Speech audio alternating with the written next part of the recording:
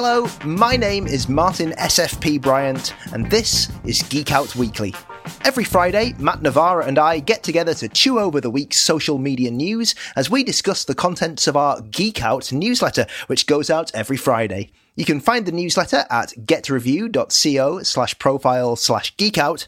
But now, over to Matt Navarra to kick off the discussion. Alrighty, well, let's dive in to what we've got on this week's Geek Out newsletter. Check the link at the top of the space for the newsletter and let's get going. Twitter Blue, we're going to discuss in a bit because that's kind of one of our main things this week we want to talk about. But effectively, yesterday, Jane Wong shared a bit more information. She'd spotted the in-app purchase feature on iOS for Twitter Blue, its premium subscription service that we've all been told was coming. So we're going to dive into that in a bit, but we'll check out a few other things first. Facebook is also one of the topics that we'll discuss, which is about this reach killing for misinformation. So there's a whole piece that's gone out this week about if you're a profile now and you start to share frequently misinformation, fake news, then Facebook's going to punish you by killing reach on all subsequent posts. And it doesn't seem to describe a period of time that will last, or if you can redeem yourself and by how much it's going to be restricted, but it will be nonetheless. Again, it's another one of those ones where you say you'd have thought they would have done this a bit sooner, but they haven't. So they are now. I think that's a fairly reasonable thing to do, isn't it? There's nothing much else they can do, is there?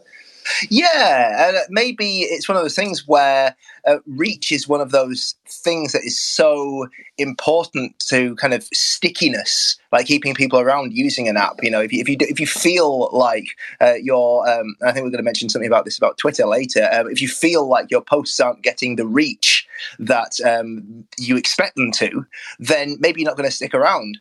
And so it's kind of balancing this kind of making people stick around with also policing misinformation and where you come down on that as a platform.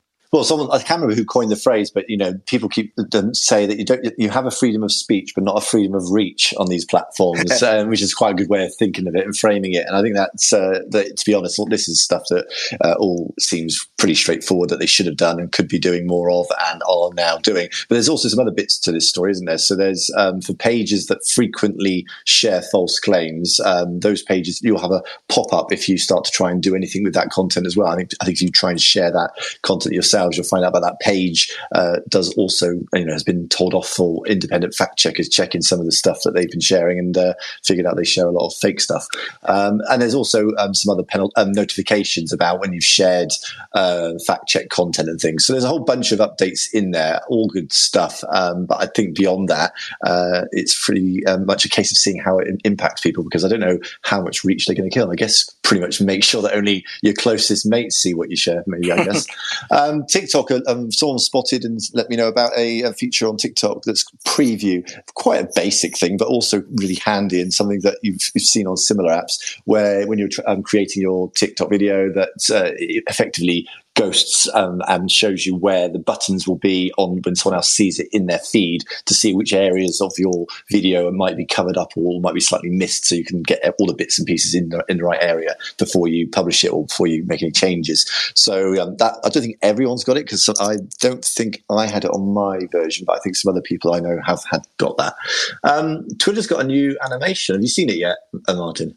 Yes, yeah. So, I saw the tweet when it first went out, and immediately went to find something to like. Because of course I thought at first I skim read it and I thought it was about all tweets, but of course it's not. It's the first like of a tweet that hasn't got any likes. You get a little +1 ding animation to show you the first like of that post. Completely doesn't do anything more than that. It's just a nice little animation. But some people like me are geeky, love all that stuff.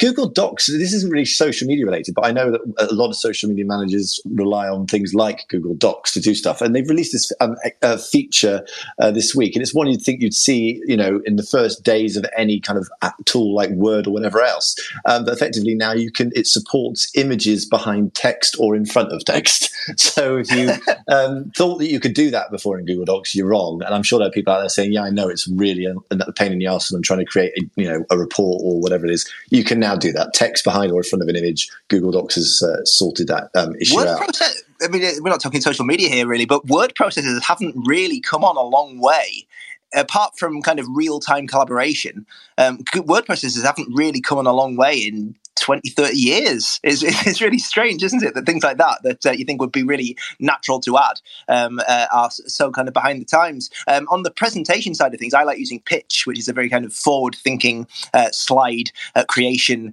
software. But I think people could do something similar for kind of word processors, definitely. I haven't used a Microsoft Word or anything like that for so long. The only thing I use now is Google Docs, Google Slides, Google everything. It's just convenient with everything else I do, which I'm sure is why what everyone else does as well.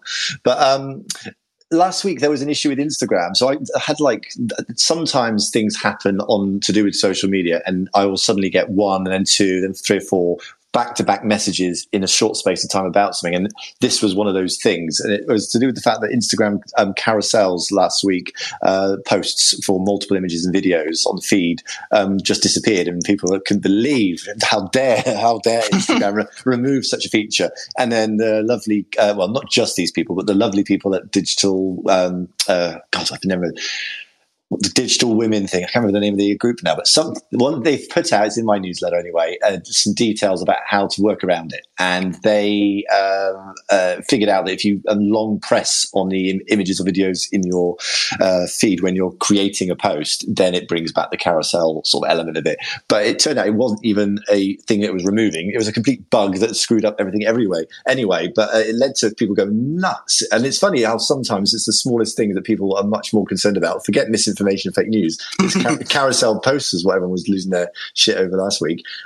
So some other things which weren't social media, I'm not going to talk about because it will keep to the story of social, but there are some bits in the newsletter this week of some fun, clever campaigns that Pepsi ran, some bits about some Google research that they did to do with profiles on phones. And for those who didn't see it last week, The Guardian teamed up with some other company that made this T's and C's game where you can kind of try and see if you can figure out how to say no. You had to say no to any pop-up to avoid getting a subscription to something in a fake kind of game thing. And it's quite good fun to have a play with that if you get a chance.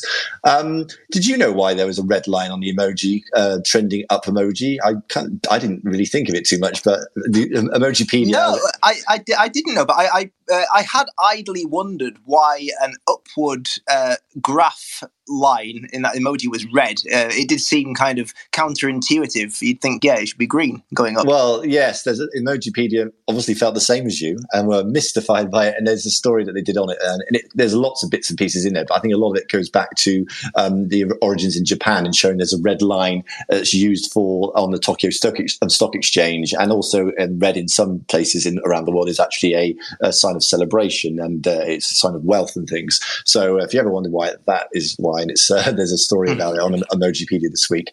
I haven't played with this app yet, which is surprising because I should have been all over it by now. Meeting the new this new dating app that's for meme addicts, Schmooze. Have you played with this yet?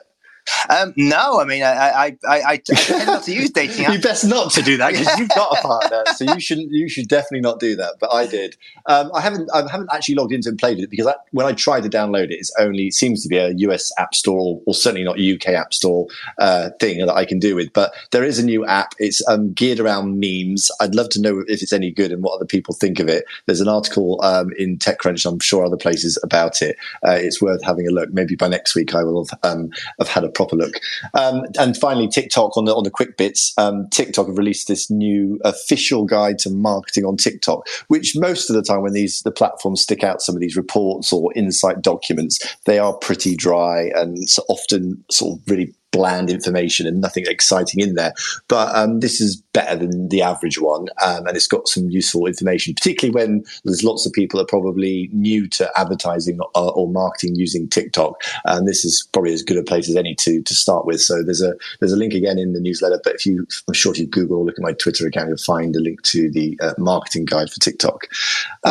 So let's start off with the main story this week, which is Paparazzi. Do you like it? Have you downloaded it first? I have. So I probably, like a lot of other people, read about it in Josh Constein's piece he put out at the start of the week, and it sounds interesting. So the idea is you take photos, but they show up in the feed of the person whose photo you have taken. So basically, you have a feed of photos, but it's not photos you've taken; it's photos other people have taken of you, basically encouraging a kind of very, very social, kind of social first look at photo sharing.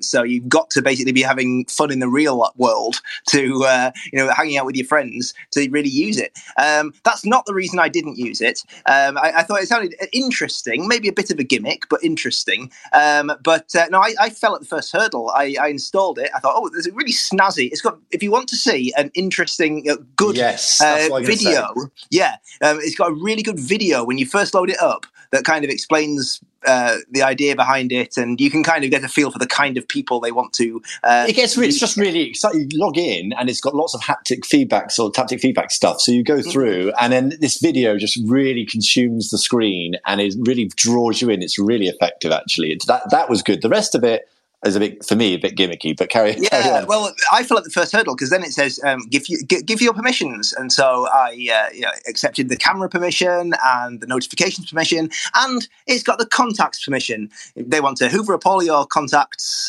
and then obviously they can connect you up with people you already know, which as a feature of a social app is very, very useful. Build a social graph from scratch based on the phone book. Fantastic.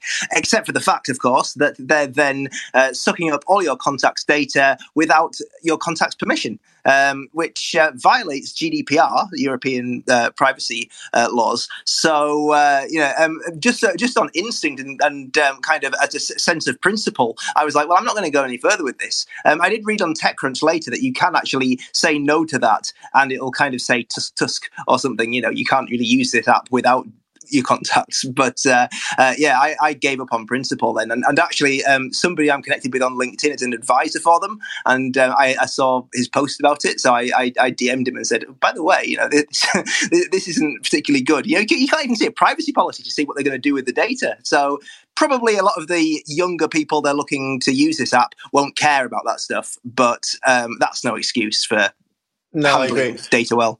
Well, I think it just feels really gimmicky. It feels like the people I have seen talking about it, including Josh mainly, and then other people, seem to be those types that may have a vested interest in its success, or in contact with the people that are involved in this sort of stuff in sort of Silicon Valley venture capital land. And so I took everything that was sort of raved about it by that group, which was pretty much most of it, to be with a pinch of salt. But it just feels like Dispo and a few others, which I think that they seem like they will get some traction for some of the sort of the gimmick value and the novelty value, and it does feel very hip and trendy and cool. But in terms of, is it something that's going to get traction and sticky and wants you to come back for more and beyond the original kind of few visits when you've done it?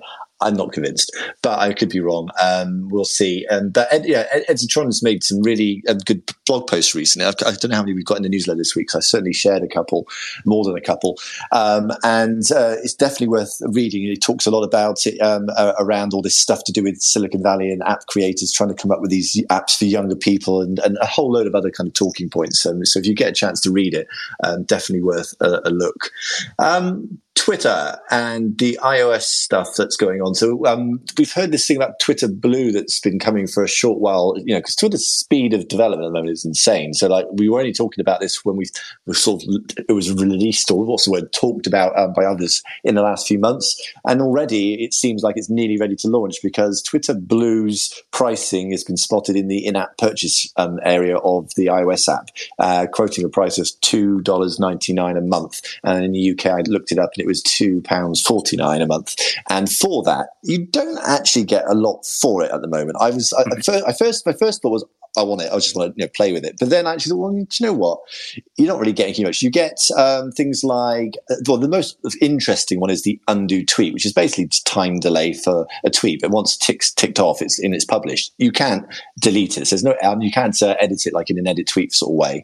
They're talking about a reader mode, which that could be quite interesting. You're sort of making it easy to follow different threads and sort of any sort of things that are linked out to, I guess, to some degree, which kind of has a reader mode already. But anyway, and then customizable icons. But not much else seems to be there for that. There's lots of what I would call sort of fluffy stuff and no real substance. Did you see anything in there that would make you want to subscribe?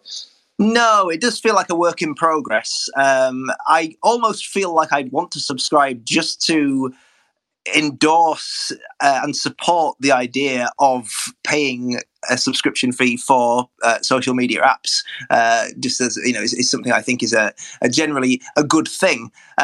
So I think that I might well subscribe to it, but actually not get that much benefit out of it. I mean, it's not a great deal of money, £2.49 a month. It's when you have like £1.99. Well, when you add in all the 199s and 299s for other things, I guess it all adds up, which is what we were talking about last week and in previous weeks. Like, how much will people kind of go to in terms of these small micro subscriptions before actually it's too much? But yeah, it is early days. And in fairness to Twitter, they haven't actually officially fully launched it. It's more been through leaks and screenshots and whispers and them sort of alluding to it. So maybe there's going to be a bit more to it than we're led on to. But there was some other news about Spaces this week, wasn't there? Yeah, so Spaces it was just, we talked about it just at the end of the last week's show, didn't we? Because it broke just as we were on air that ticketed Spaces were going to be coming soon, and Twitter was going to take a 20% cut of ticket sales, and we did mention how that added on to the 30% Apple or Google App Store tax. Basically means that if you're a person selling tickets to your Spaces, you get about half the money. So it's not as a way of incentivizing people to do it. It's not great, but of course Twitter can't really do much about the amount that Apple or Google wants to take of that. But people might wonder whether it's a fair amount for Apple or Google to take. It's a hefty cut, isn't it? Yeah. Well, if you were doing something and you're kind of charging for it, to get half or less than half or just over half is not great. Doesn't feel great, does it? No. And I also wonder how much this feature for Twitter will be used in isolation, where people will create just bespoke individual events or series of events on Spaces and charged ticketed wise, versus when they launch the Twitter super follows feature, which enables us to kind of put a paywall between us and followers, where you can bundle a premium Twitter space you put on and your newsletter and other stuff. I wonder what the breakdown between those two will be. We'll soon see, I guess. But yeah, no, I think it's all good stuff. And also the Spaces have got the desktop version now, hasn't it? I haven't actually tried it. Have you tried desktop Spaces? I haven't yet. I've not had an opportunity to, although I know some people are listening through desktop at the moment. I've seen a couple of tweets. So hello to you. I think Ken is one of the people listening on desktop. You can't create, though. You can't create or host. No, you can just consume.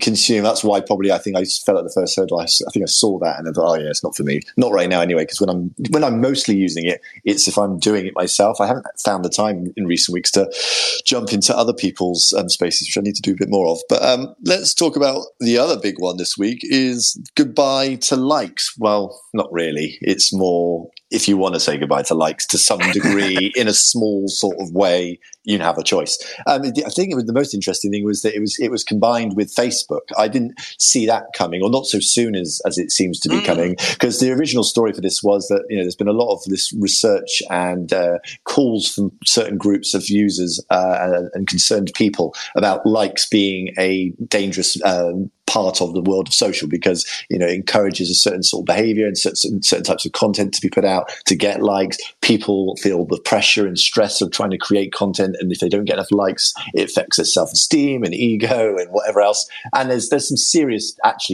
stuff in there that makes sense as to why the platforms would start de-liking and removing it from there.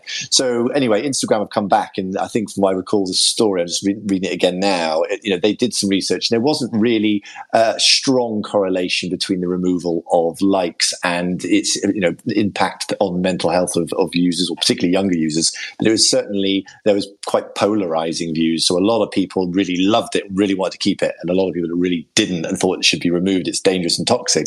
So Instagram, Facebook did what I guess probably they were going to do anyway, I would guess, because I don't ever see them doing it carte blanche for everything. They've given you the option. So you now, not only on Instagram, can you choose to hide the like counter on all posts. So it just shows you that there are likes and a few of the names on there. You can choose also to hide metrics of the like counter on individual posts of your own. But this doesn't stop the person who created the post, of course, from knowing how well it's done. If likes is the currency that they're using with their client brand, if they're an influencer or whatever. So from that side of things, I don't think that people need to get too worked up about it. It just adds an extra step. But Facebook have also are testing it with a small number of users on reactions, and there's a setting in some people's iOS and Android, I guess, maybe app where you can hide the reaction counter on all posts in Facebook's newsfeed, which is quite a huge thing. A number of people that if it was ever rolled out, I guess this is a test. It's quite a significant thing. Where do you land on the side of the debate of hiding likes? Will you hide your like counter on your posts, and does it bother you to see them on others? Doesn't bother me at all. I think what's more interesting is the fact that they're actually giving people a choice, and the fact that we're moving away from this idea of product managers in Silicon Valley being the most wise and all deciding kind of people in the world who decide on all our user experiences. Giving us a choice is a great thing, and for far too long now. And I think in the early days of social media products, it was an idea of, you got to kind of develop a consistent product that has an opinion to it and a direction to it. And so that means making decisions for users, going off the data, what's most popular out of this choice or this choice. And then, the most popular and the one that keeps people around the most, you use that option. And actually thinking about the people who that negatively affects is often not, it doesn't happen. So I think it's good that we're maybe reaching a point now where social platforms have matured to a state where they can offer people a bit more choice and not worry about whether it's going to reduce engagement and all that kind of thing, because they're giving them the kinds of choices that actually improve their personal experience rather than the experience of this kind of blob of statistically significant users. It's good. It's good. I think, people like me, as sure there's more than just me that use likes also from a point of, is this a piece of content that might be interesting? If it's something that's showing a huge like count, like, well, okay, there's something in this maybe, there could be lots of reasons why it's got a lot of likes, but let's have a look. So I can see that as a reason to keep them as well. But I was wondering, some people might argue that Facebook and Instagram should have made the hiding of the like counter a more compulsory thing for certain age groups, maybe the younger age groups, in 13 to 16 or something. Do you think that there's a case for that being a sensible approach for younger users? Because there could be argument that teenagers or younger, more vulnerable users probably don't know what's best for them, or that actually the subconscious kind of impact it may or may not be having on them is something that, clearly if it's subconscious, they're not going to know about. And therefore, actually someone should make that decision for them if they are, young and impressionable or whatever. Do you think there's anything in that? If there's been research that shows that actually there's no major impact on mental health, then maybe, it doesn't matter so much. And maybe we should stop going off our gut. We should stop going off our gut assumption of what the impacts of a piece of technology should be and go off the data. Now, obviously, I was talking about individual choice before. So and again, you mentioned, a younger person, a teenager, might not really know what's good for them. And so maybe taking that choice away from them and just saying no likes is a better thing. But then you've also got the point that younger people have to learn about social media and how it works. And like counts are, for better or worse, a big part of social media and a big part of how what you see in your feed is determined. So you have to kind of learn about that, whether you're, if you're a 13-year-old or even younger. We were talking last week about Messenger and, Instagram Kids and things like that. And the idea of kids learning about social media. Do you think that's a good point, actually? I wonder if and when an Instagram for Kids app was to be launched, which sounds at the moment like it could be more trouble for them than it's worth, but we'll see, whether they will by default do what we were just saying, in terms of that app, the likes won't be shown full for the kids app. That'd be interesting to notice. But also, if you were to do a situation where there's some level of compulsory hiding of likes for younger, more vulnerable users, or whatever you want to describe that group as, that it just incentivizes bad behaviors for younger users to circumvent the ban, and you're just giving them a reason to lie about their age and get working. So in any case, it might not be, it might be a moot point. So who knows? Well, we'll see. I haven't had a pop up about it in Instagram or Facebook yet. Instagram, I think we all should be getting that option shortly if you haven't had it already. And I think Facebook is only a test. I've got a funny feeling I read it was US only, but I might be wrong. But anyway, well, if anyone ends up seeing it and turns it on, I'd be interested to see how many people do. Maybe I'll do a poll and find out. As you write your life story, you're far from finished. Are you looking to close the book on your job? Maybe turn a page in your career? Be continued at the Georgetown University School of Continuing Studies. Our professional master's degrees and certificates are designed to meet you where you are and take you where you want to go. At Georgetown SCS, the learning never stops, and neither do you. Write your next chapter. Be continued at scs.georgetown.edu/podcast. BP added more than $70 billion to the U.S. economy in 2022 by making investments from coast to coast. Investments like building charging hubs for fleets of electric buses in California and starting up new infrastructure in the Gulf of Mexico. It's and, not or. See what doing both means for energy nationwide at bp.com/investing in America. Some other news about Facebook. So powers, the attempts to dethrone and reduce the might and power of Mr. Zuckerberg have been attempted once more, and unsurprisingly, it's been rejected. I haven't read into the exact detail of the vote and things, but enough to know that it didn't go through and it didn't go anywhere. It doesn't look like Zuck's going to be dethroned. To be fair to him, he's too busy because he's doing so many posts on Facebook now about everything from his child to playing on Beat Saber and everything in between. I don't know if he's got any time for anything else, but there we go. What else have we got this week? Instagram exploring a marketplace for NFTs. Does that make sense to you? It seemed a bit odd, didn't it? The idea that, the whole NFT craze has gone, ridiculous lately. Now, I have to say, on one side of it, you have got a marketplace for creativity where you have legitimately decent artists creating communities around and collectibles around their work, and there's something in that, and there's some excitement around that, and I think there's something interesting in that. But I just find the whole NFT thing so. When you look at, today, for example, I saw a BBC News article that a photo of Harambe the gorilla is going to be sold as auctioned off as an NFT to mark 5 years after the gorilla's death. Oh my gosh! And it's like, just like the Harambe meme was basically a trollish thing, often used as kind of replies to things, as a kind of trollish response to things. This feels like a trollish response to the whole NFT thing, and it was written up as quite a serious kind of thing. And we saw this week the Charlie Bit My Finger video got sold for a fair chunk of change, and it's not going to get deleted from the internet. It was announced actually. But it is actually going to stick around. It's not going to be deleted from YouTube. But yeah, I don't know. I think probably Instagram is probably looking at it more from this kind of creator approach, where you've got creators creating these collectibles and things like that. But it still doesn't quite feel like Instagram.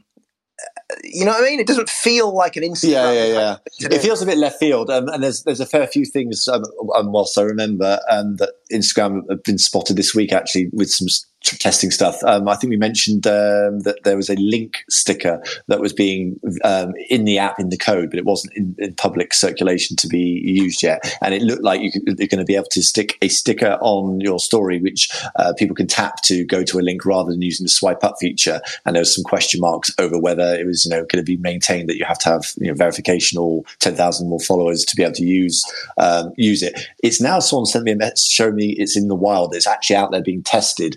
and I think they've said it doesn't look like the rules around that has changed too much. For those who are waiting for it, that, it's going to be much the same, just you can tap to view the link. But there's also some other stuff that was out from Instagram this week that was spotted to do with this bonus feature where they're going to sort of pay people to do reels through some sort of incentivized financial thing. Sounds like called Snapchat's thing. Yeah, they're all tend to be much of the same, don't they? This one I think they've named bonuses and is a little bit more quirky, but it's linked to it again in the newsletter about it. But so that's also out there. And there was something else as well. Can't remember. Come back to it when I remember. But yeah, Instagram definitely got a couple of bits and pieces because it was in I think was it in an interview or was it in his AMA? But Adam Mosery from Instagram said that subscriptions were also something that they were curious about at Instagram HQ. So maybe a bit like Twitter's thinking where you can release an option to subscribe and pay extra for your favorite people on Instagram you follow. Then maybe Instagram is going to go down that route as well. Wouldn't surprise me actually. That feels far more of a natural progression to what they've been doing. What else? We're talking about Facebook a lot here because we're in the section of the newsletter which is about Facebook particularly. Nick Clegg, my favourite essay-in-chief writer, has done another masterpiece. I think it was in the Washington Post or somewhere else. Where was it? Somewhere.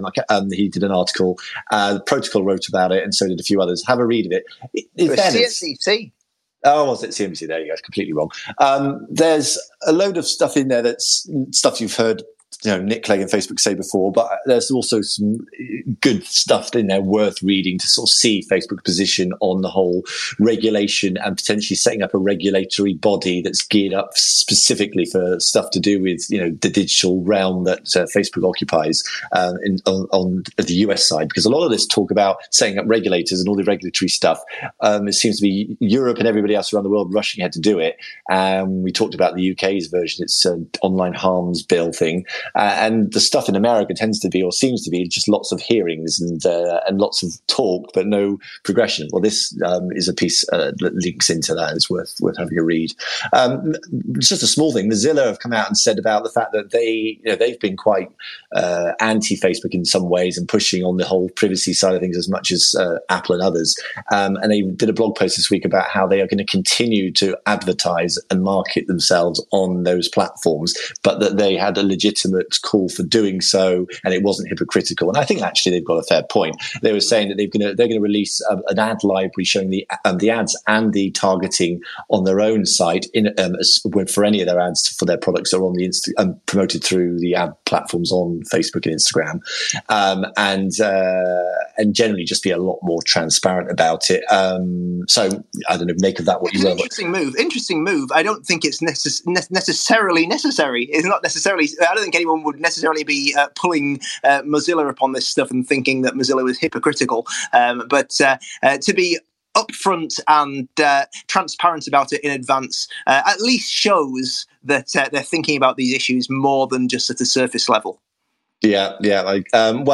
There's nothing more from any other companies that I've seen that are doing this yet. Maybe there's probably some other examples out there that I haven't seen that in terms of how their relationship's going to be going forwards with the platforms and maybe being a bit more transparent. But I think that whole thing's kind of moved on since then, and it was the whole blockade of using Facebook and Instagram is old news to some degree. But back onto the piece of Twitter, not a huge amount of other news on Twitter this week, other than this ongoing skirmishes in Russia and in India, particularly. I'm sure there are other places as well, regarding the requirements of the local government, again pushing on these companies to take stuff down that they don't think is right or shouldn't be up, fines being levied, throttling of their connection to in those countries, and I think Twitter actually come out in the last day or so, haven't they, and said or pleaded with sort of official figures in India that they should be more open to the free speech kind of doctrine and therefore not be so demanding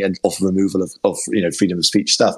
So they actually had Indian police visited Twitter's offices this week, or raided Twitter's offices depending on where you read it. But obviously an act of intimidation there, I think, from the Indian government of making sure that Twitter toes the line. It's just the same thing, and there was an FT piece we linked to in the newsletter this week as well about not just Twitter but Google and others as well in Russia.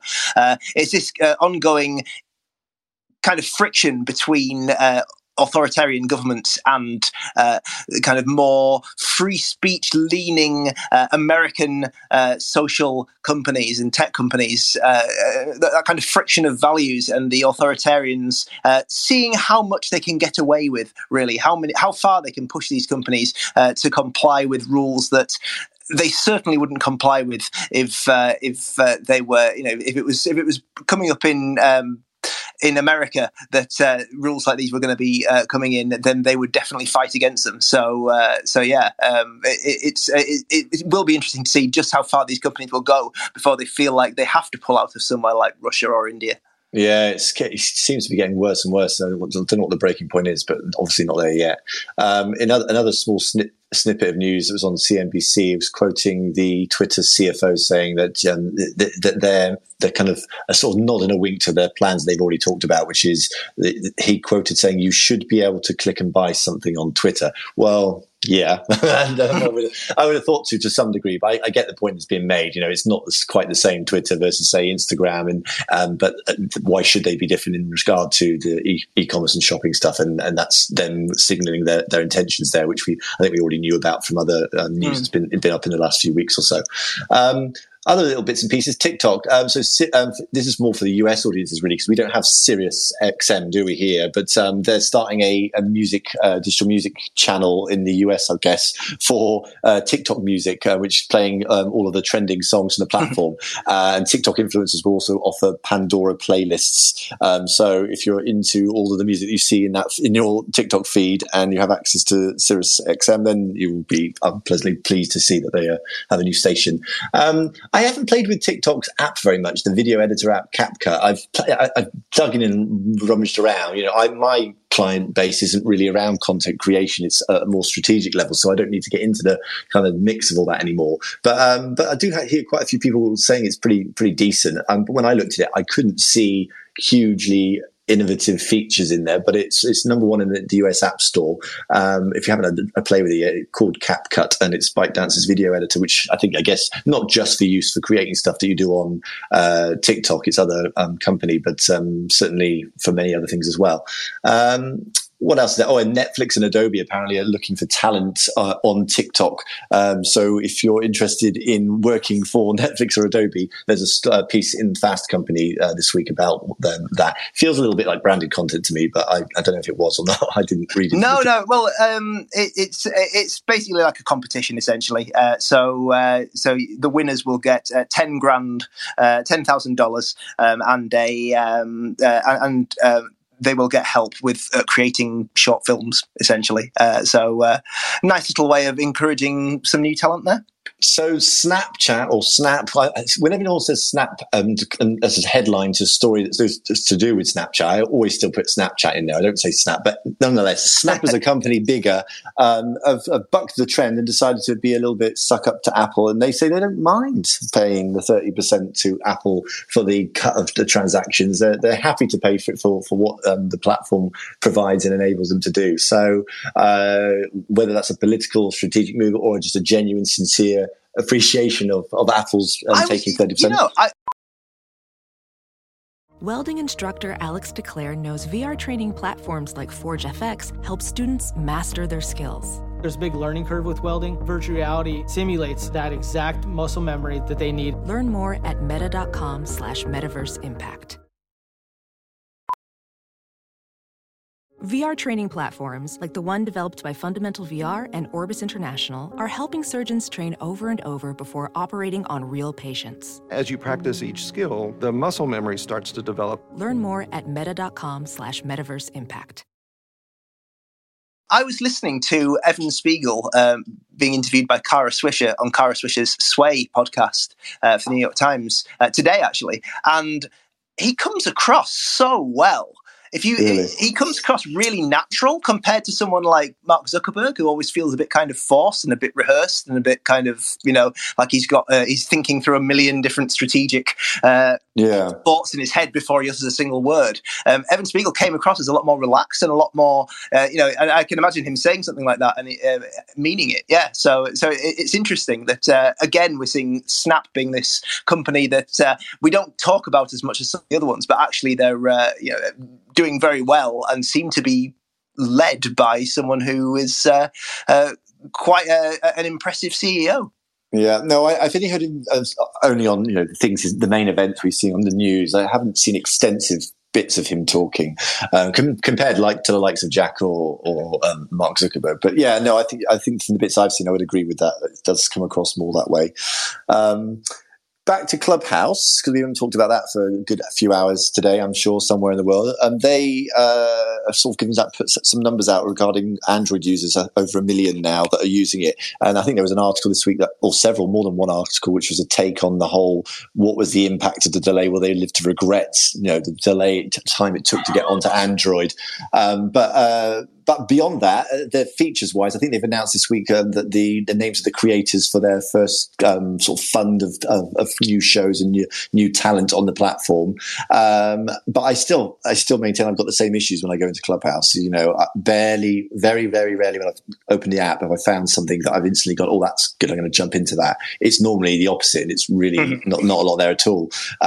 So I guess it's still sort of much as what it was the last previous weeks when we talked about it. Canada proposing a law that would force social media companies to prioritise Canadian content in their country. That was a weird one. I wasn't expecting Canada, quite liberal company.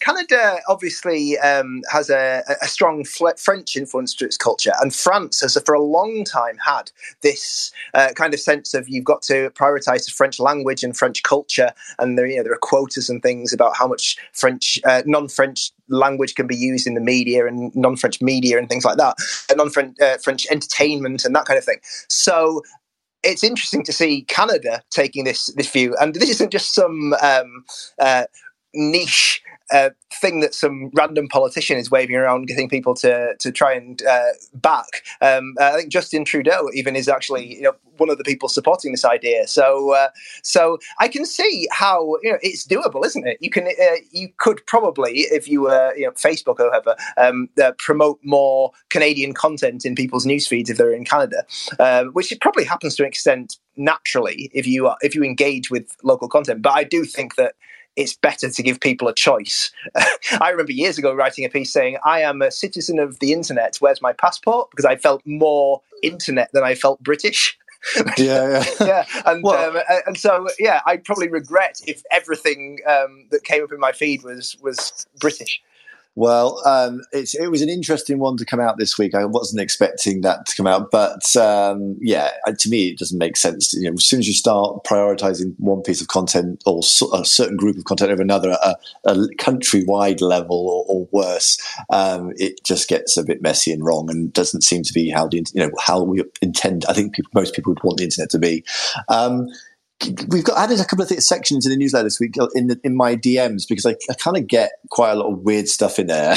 Sometimes it's to do with requests for verification. Sometimes it's spam. Sometimes it's from the platforms or celebrities that I've done work with or things. But there's often little bits in there that are just like interesting talking points, but the person wouldn't want me to sort of say it, mention their name. So a couple of the things that were more of a consensus, like I had more than 5 or 10 messages in the space of a few hours or days this week, was about these two topics. And one of them was quite a lot of people just saying that they've noticed an unusual sort of significant drop in Twitter activity for their accounts that they manage, for big brand accounts and for their own personal big accounts.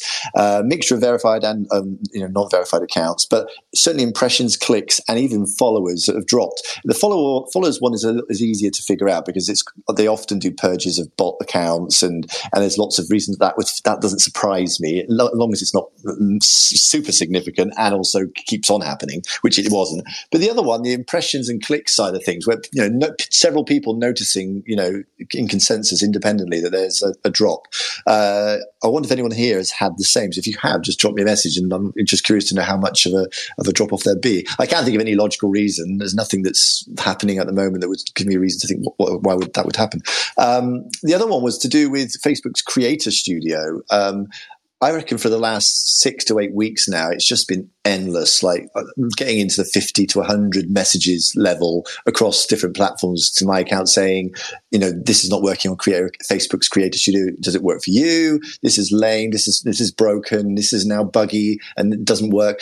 All over the place. And each day I come into the Geek Out Facebook group and it's even more carnage and people just really getting, and it was all meant to be kind of quite good. Because at first it all looked great because you're scheduling in there, it's pulling it all together. People really kind of couldn't get their head around a lot of the business manager and ad manager product that Facebook had or didn't really like it. And there was lots of other issues with the way they were set up with pages. You can do it natively from your page. So they've kind of pushed it all away from that now to centralize it in one dashboard. And apparently it's not going too well because lots of people are not happy with it. So if anyone else has had that experience, again, I'd be interested to see just to gauge how much of a problem it really is. Do you use any of these tools, Martin? I guess from your side, you wouldn't use Creator Studio and other stuff. No, I don't really need to.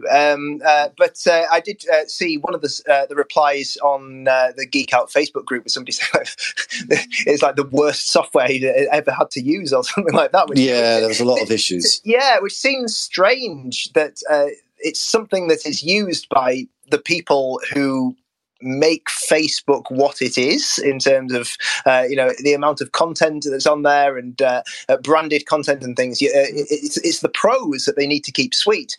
So it is surprising that it's not kind of a high priority to keep it running nice and smart and well. I just wonder whether it's just it's still early teething points. It's not new news. It's not, I can't say that, but certainly they're pulling more and more into it and making it do more and more stuff for different purposes for creators and social media managers and brands and stuff. So maybe we'll let it off to be that. We've got about 15 minutes left. I'm just going to skip through a couple of the kind of quick hit stuff. So the bits that are really small, fun new features that the platforms have been spotted testing. And then we'll have a look at the weekend reads and see where we are for the time. So at the moment, a couple of things that I've seen are, so I haven't seen much about this, but some people are getting a notification on Facebook which says that they're changing the default setting for breaking news notifications, and it's going to be auto defaulted to be on for breaking news alerts for Facebook's news product, I assume. So I'm sure that there'll be a lot of people, because that's the sort of thing I can imagine would really piss a lot of people off.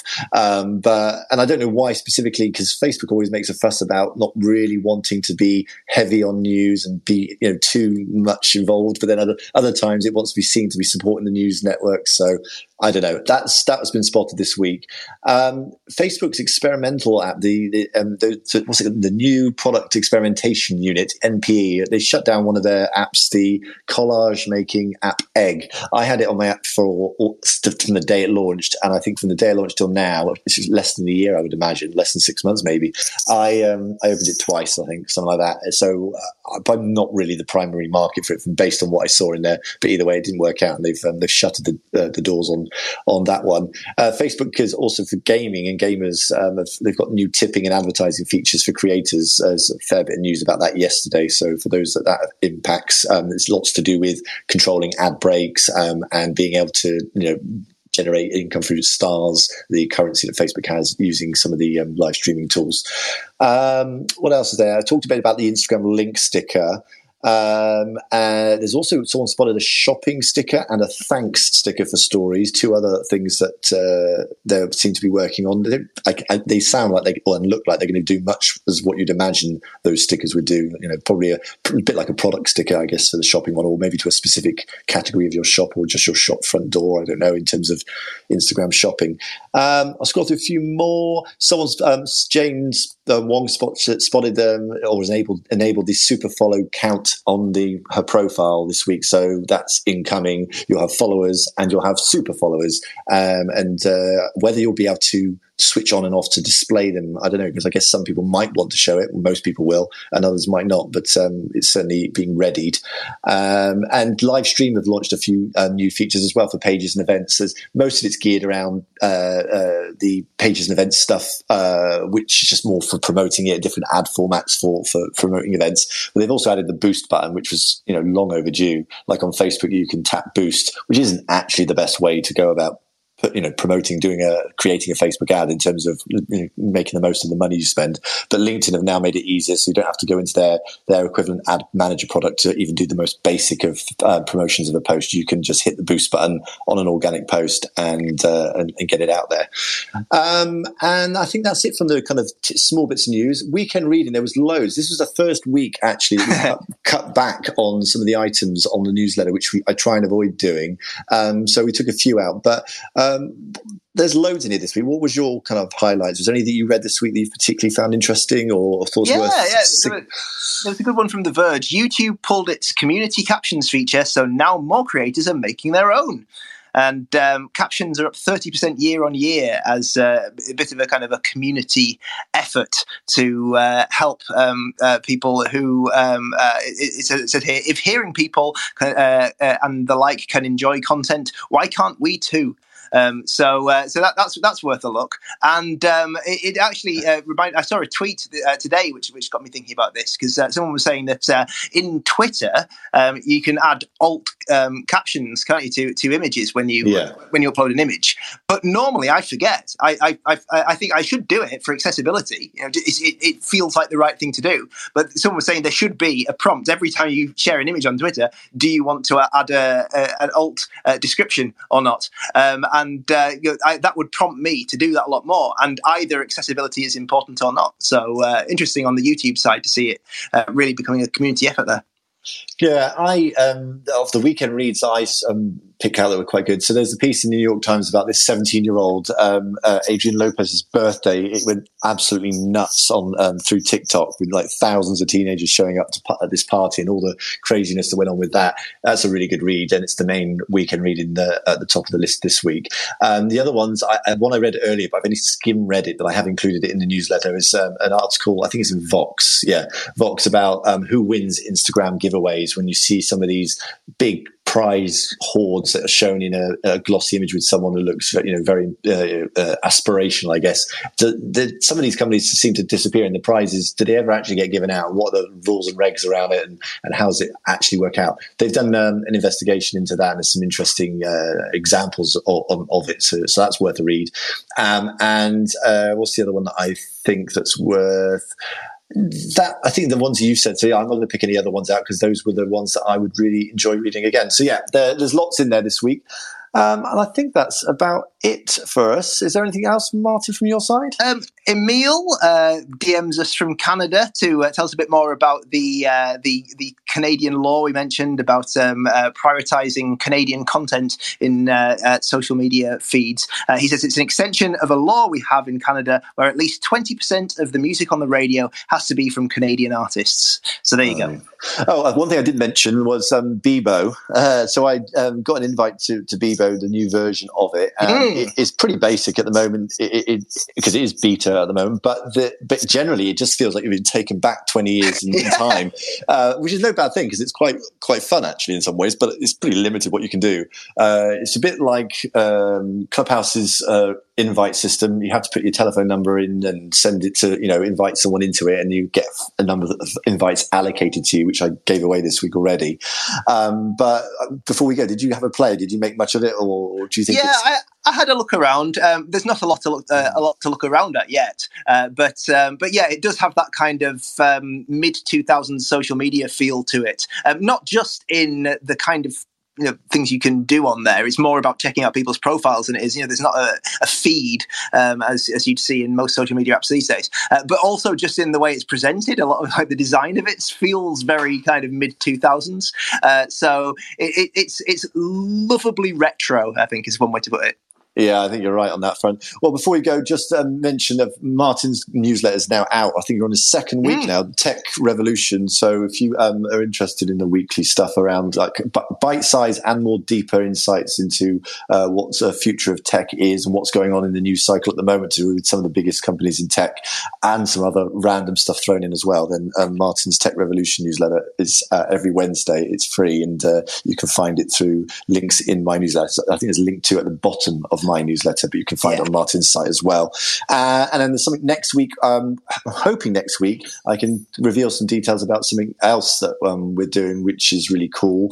Two things, in fact. I've been paused on telling anyone about it because it hasn't been cemented, the deal yet, but I think we're at the point of signing a couple of bits of paperwork, and then I can talk about it a bit more. But for me, thank you so much for everyone who hung out and had a listen in, and we will see you at the same place, same time next week to discuss all this again. Have a good weekend. See ya. Bye. Bye-bye.